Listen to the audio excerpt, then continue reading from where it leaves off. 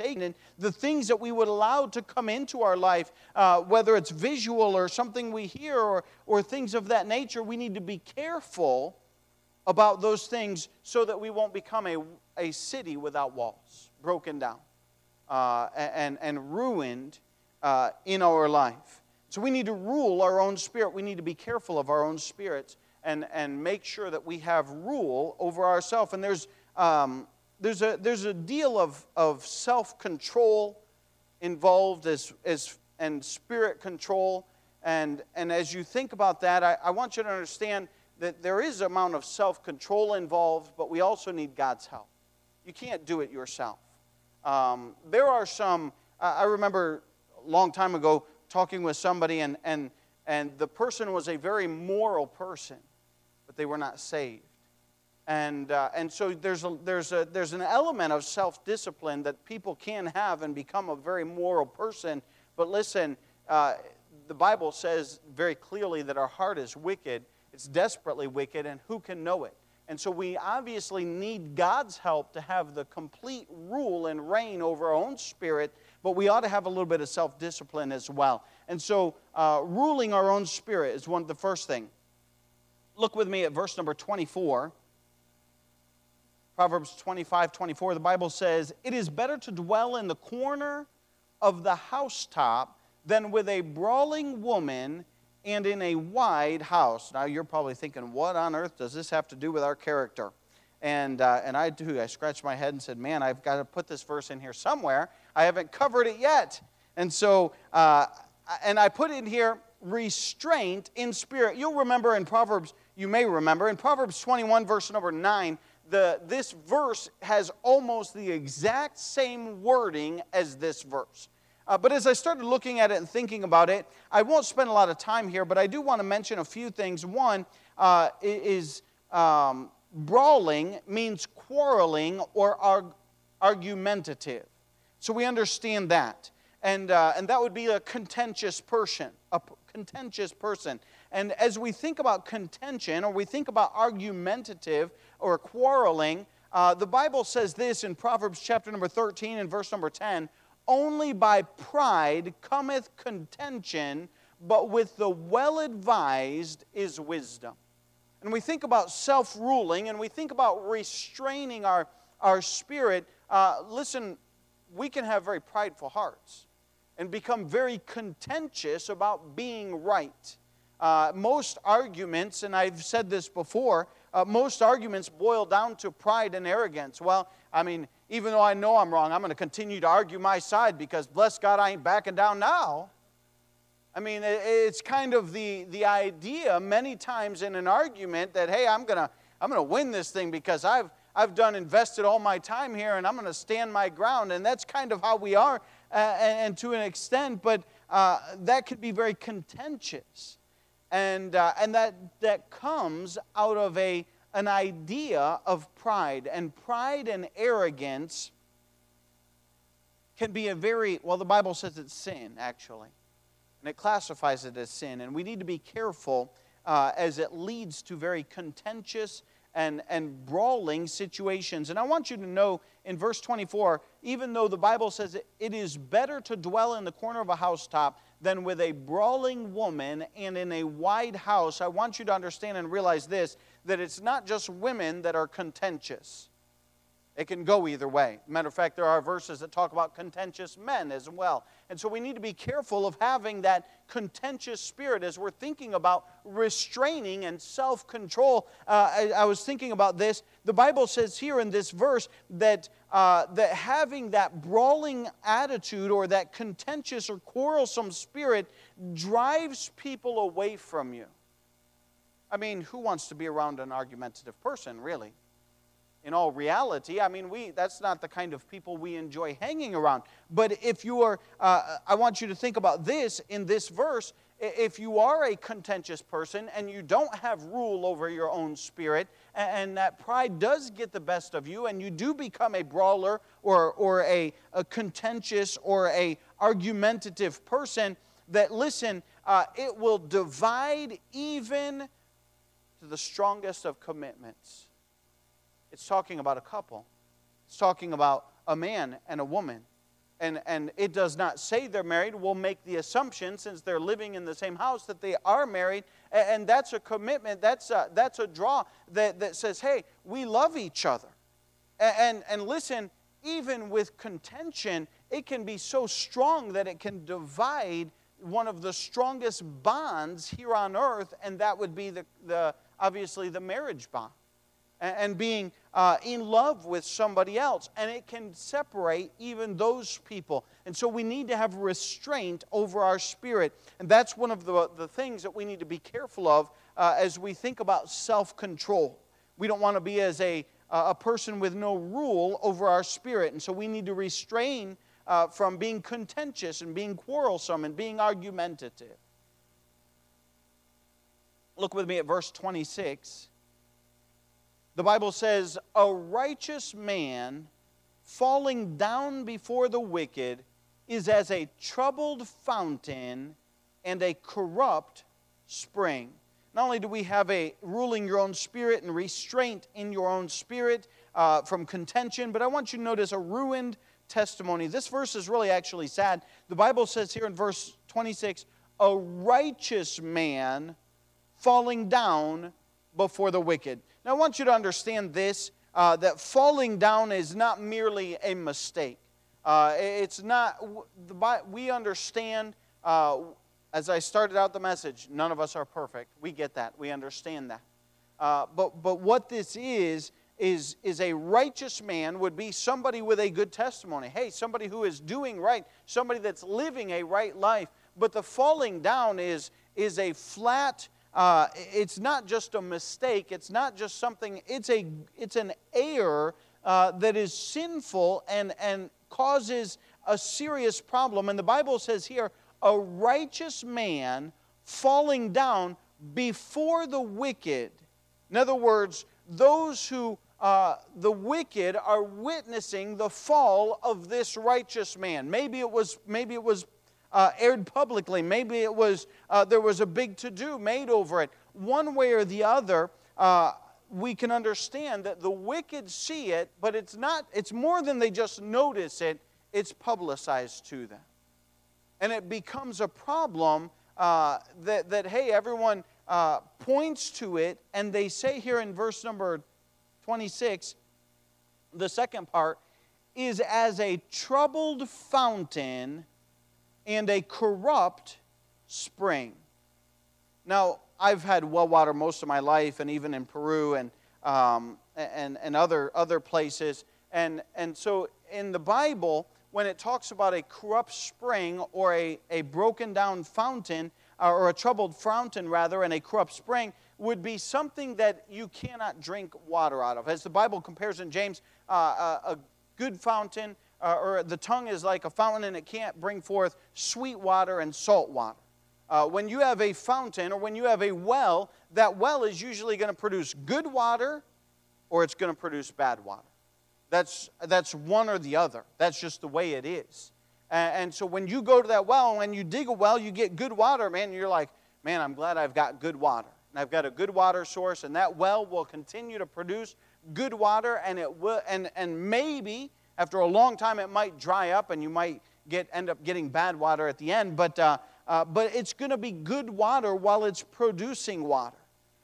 But when a righteous man falls or sins, and it's a big public to-do before the wicked, and the Bible says, is as a troubled fountain and a corrupt spring. One of the things in the Bible times is they would dig a well, and then maybe somebody would go and they would either fill it in or they would corrupt that well. You ever heard of, you go and open up the well and you look down in there and there's a dead animal down there. And you're not drinking from that well. Go dig a new one. I mean, it's corrupted.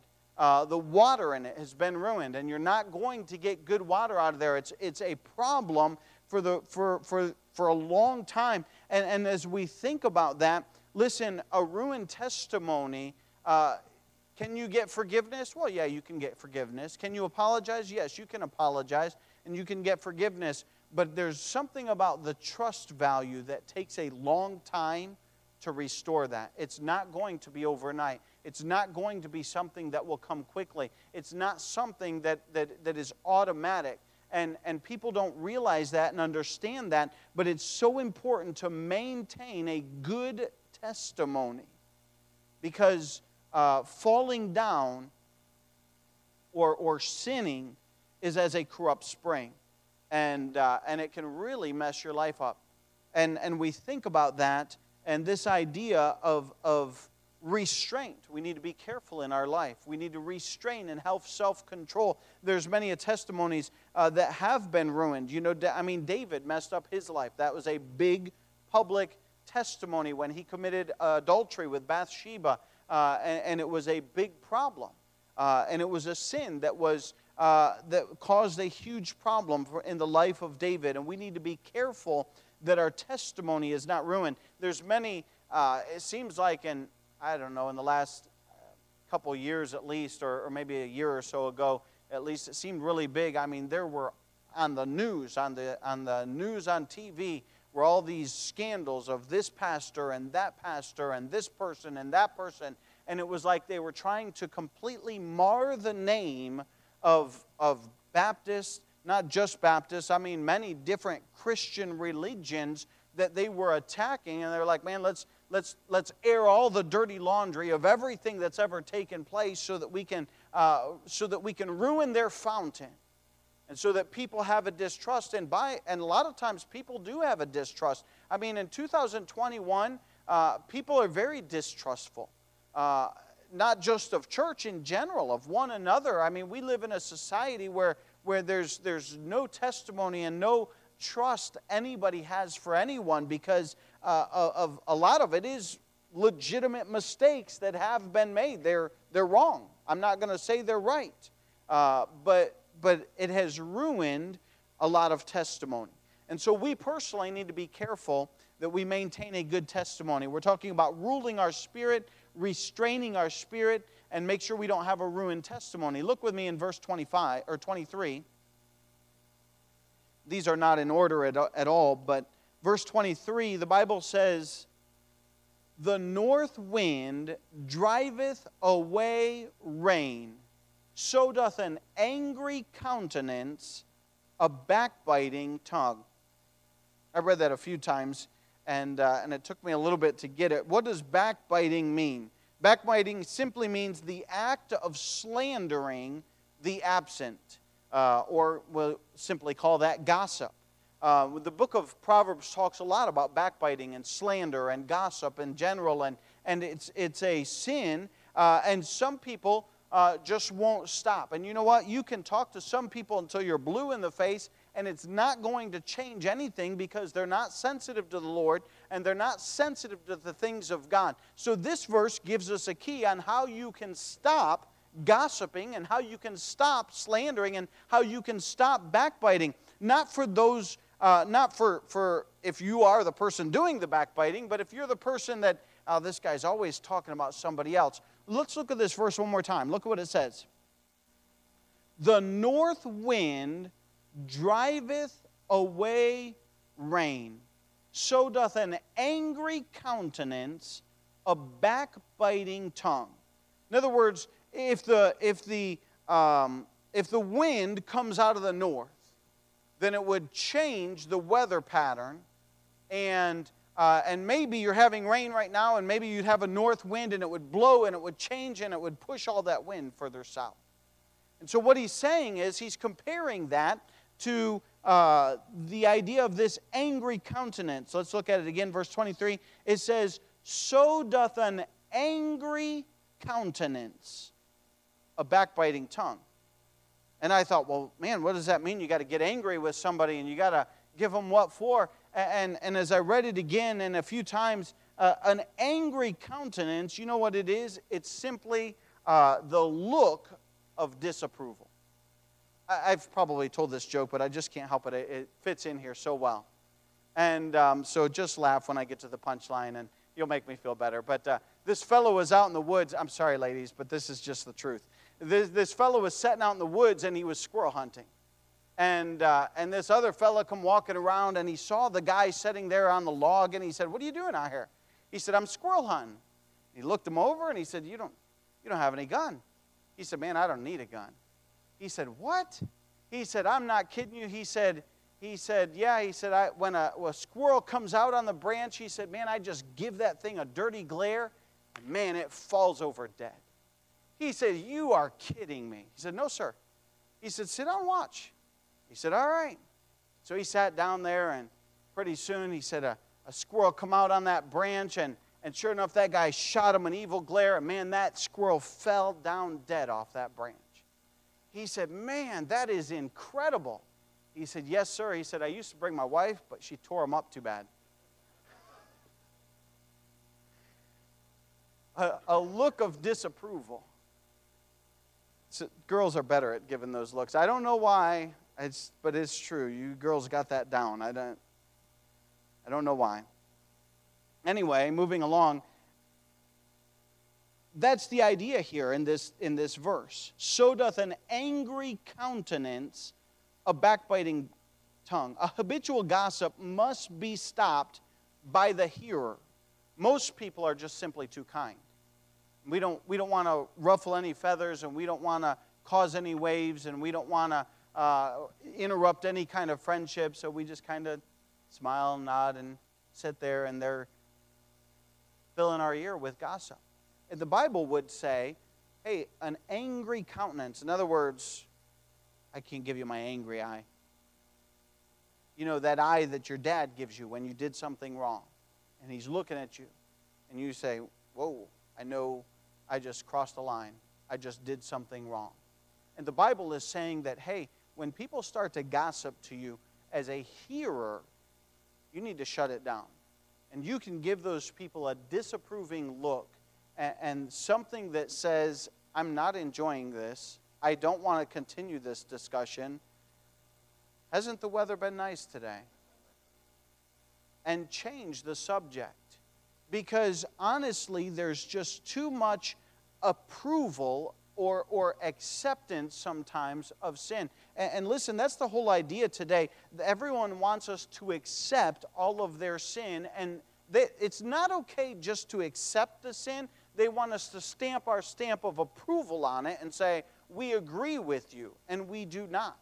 The Bible is very clear. And we have to be careful. There's balance in this idea that I was talking with somebody a while ago, and this whole idea of the Equality Act that's coming out. And I don't know if you've heard about it in the news media. It's not equality at all. The idea is that you have to accept transgender people for who they are and allow them to use whatever. It's more than just saying, "Well, you do whatever you want." It is you have to agree with them and allow everything to be the same. And listen, we would oppose that. Because the Bible is very clear. God made male and female. It's very clear in the Word of God. Now, does that mean we go out and we look for those people and we tear them all down and destroy them? No. We hate the sin, but we love the sinner. And what most religions want to do is, well, we love the sinner, and so, we'll accept the sin as well. They don't know to draw that line, and that's what Paul was dealing with in the book of Corinthians when he said, listen, there's sin named among you that it's so bad even the world is looking at it and saying, how can that be right?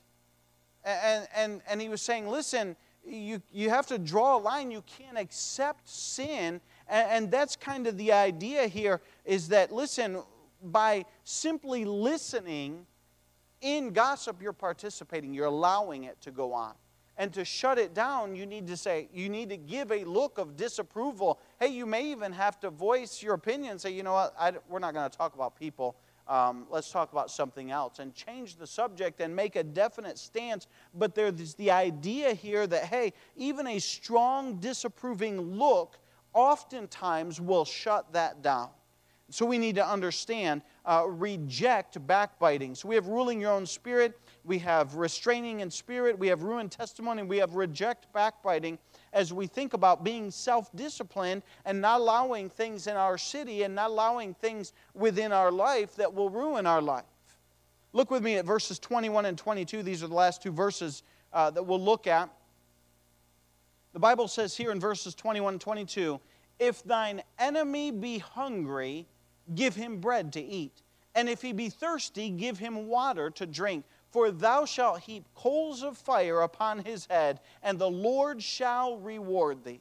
Now we're talking about restraint. We're talking about self-control. We're talking about ruling our own spirit. And listen, there's just something in us that says, man, when a guy has crossed the line and when he's become our enemy, man, we do not wish well on them. And that's natural. Our flesh does not desire that. But I want you to see an Old Testament principle that goes all the way to the New Testament. Jesus himself said, love your enemies, and he goes on about that. But he says here in verse 21, if thine enemy be hungry, give him bread to eat. And if he be thirsty, give him water to drink. We're talking about basic human needs. I've said it before that we ought not hate or everyone has enemies that dislike you, but we should not hate. That's not the word I was looking for. We ought not be joyous at the suffering of our enemies. We should hope and pray that God would change their heart. And listen, sometimes that's not easy. When you disagree with somebody so strongly, it's not always easy to say, man, I hope God changes their heart. Sometimes you're thinking, man, I hope God stops their heart. But you ought to be thinking, hey, I hope God changes their heart. And it's not easy, but it's certainly a principle that's given in the Old Testament that we would have enough rule over our own spirit, enough self-control, enough self-discipline that, hey, even if our enemy had one of the most basic needs of food and water, that we would give them, hey, we don't have to lavish them with a steak meal. That's not what it's saying. He's saying just basic needs, that you would give them bread and that you'd give them water, that you would actually help out your enemy. Listen, that's going to end one of two ways. It could be that they will realize how dead wrong they were, and they could turn around. And that's not out of impossibility. That can happen. And they could turn around. The second thing is they will get so far away from you because they will realize how far wrong they are. And the Bible says that it will heap coals of fire upon their head. In other words, they will know how wrong they are, and they will feel so bad about it. But then I love that last phrase. The Bible says, the Lord shall reward thee. You can take your reward by getting your revenge if you want, or you can just be rewarded by the Lord for doing what's right. It's not easy. I'm not saying it is. It's not enjoyable. I'm not saying it is. I am saying it is a scriptural principle in the Word of God that you would be able to help your enemy in a time of his need and not rejoice in his suffering. And is it easy? No, that's hard living, but it's Bible truth. And Jesus said the same thing in the New Testament. He said, love your enemies, pray for those who despitefully use you. And he goes on. And so it's not easy, it's not enjoyable, it's not fun, but it is a Bible principle. And we're talking about having self-control. It requires self-control. It requires spirit control and asking God, hey, God, help me to be this way towards my enemies.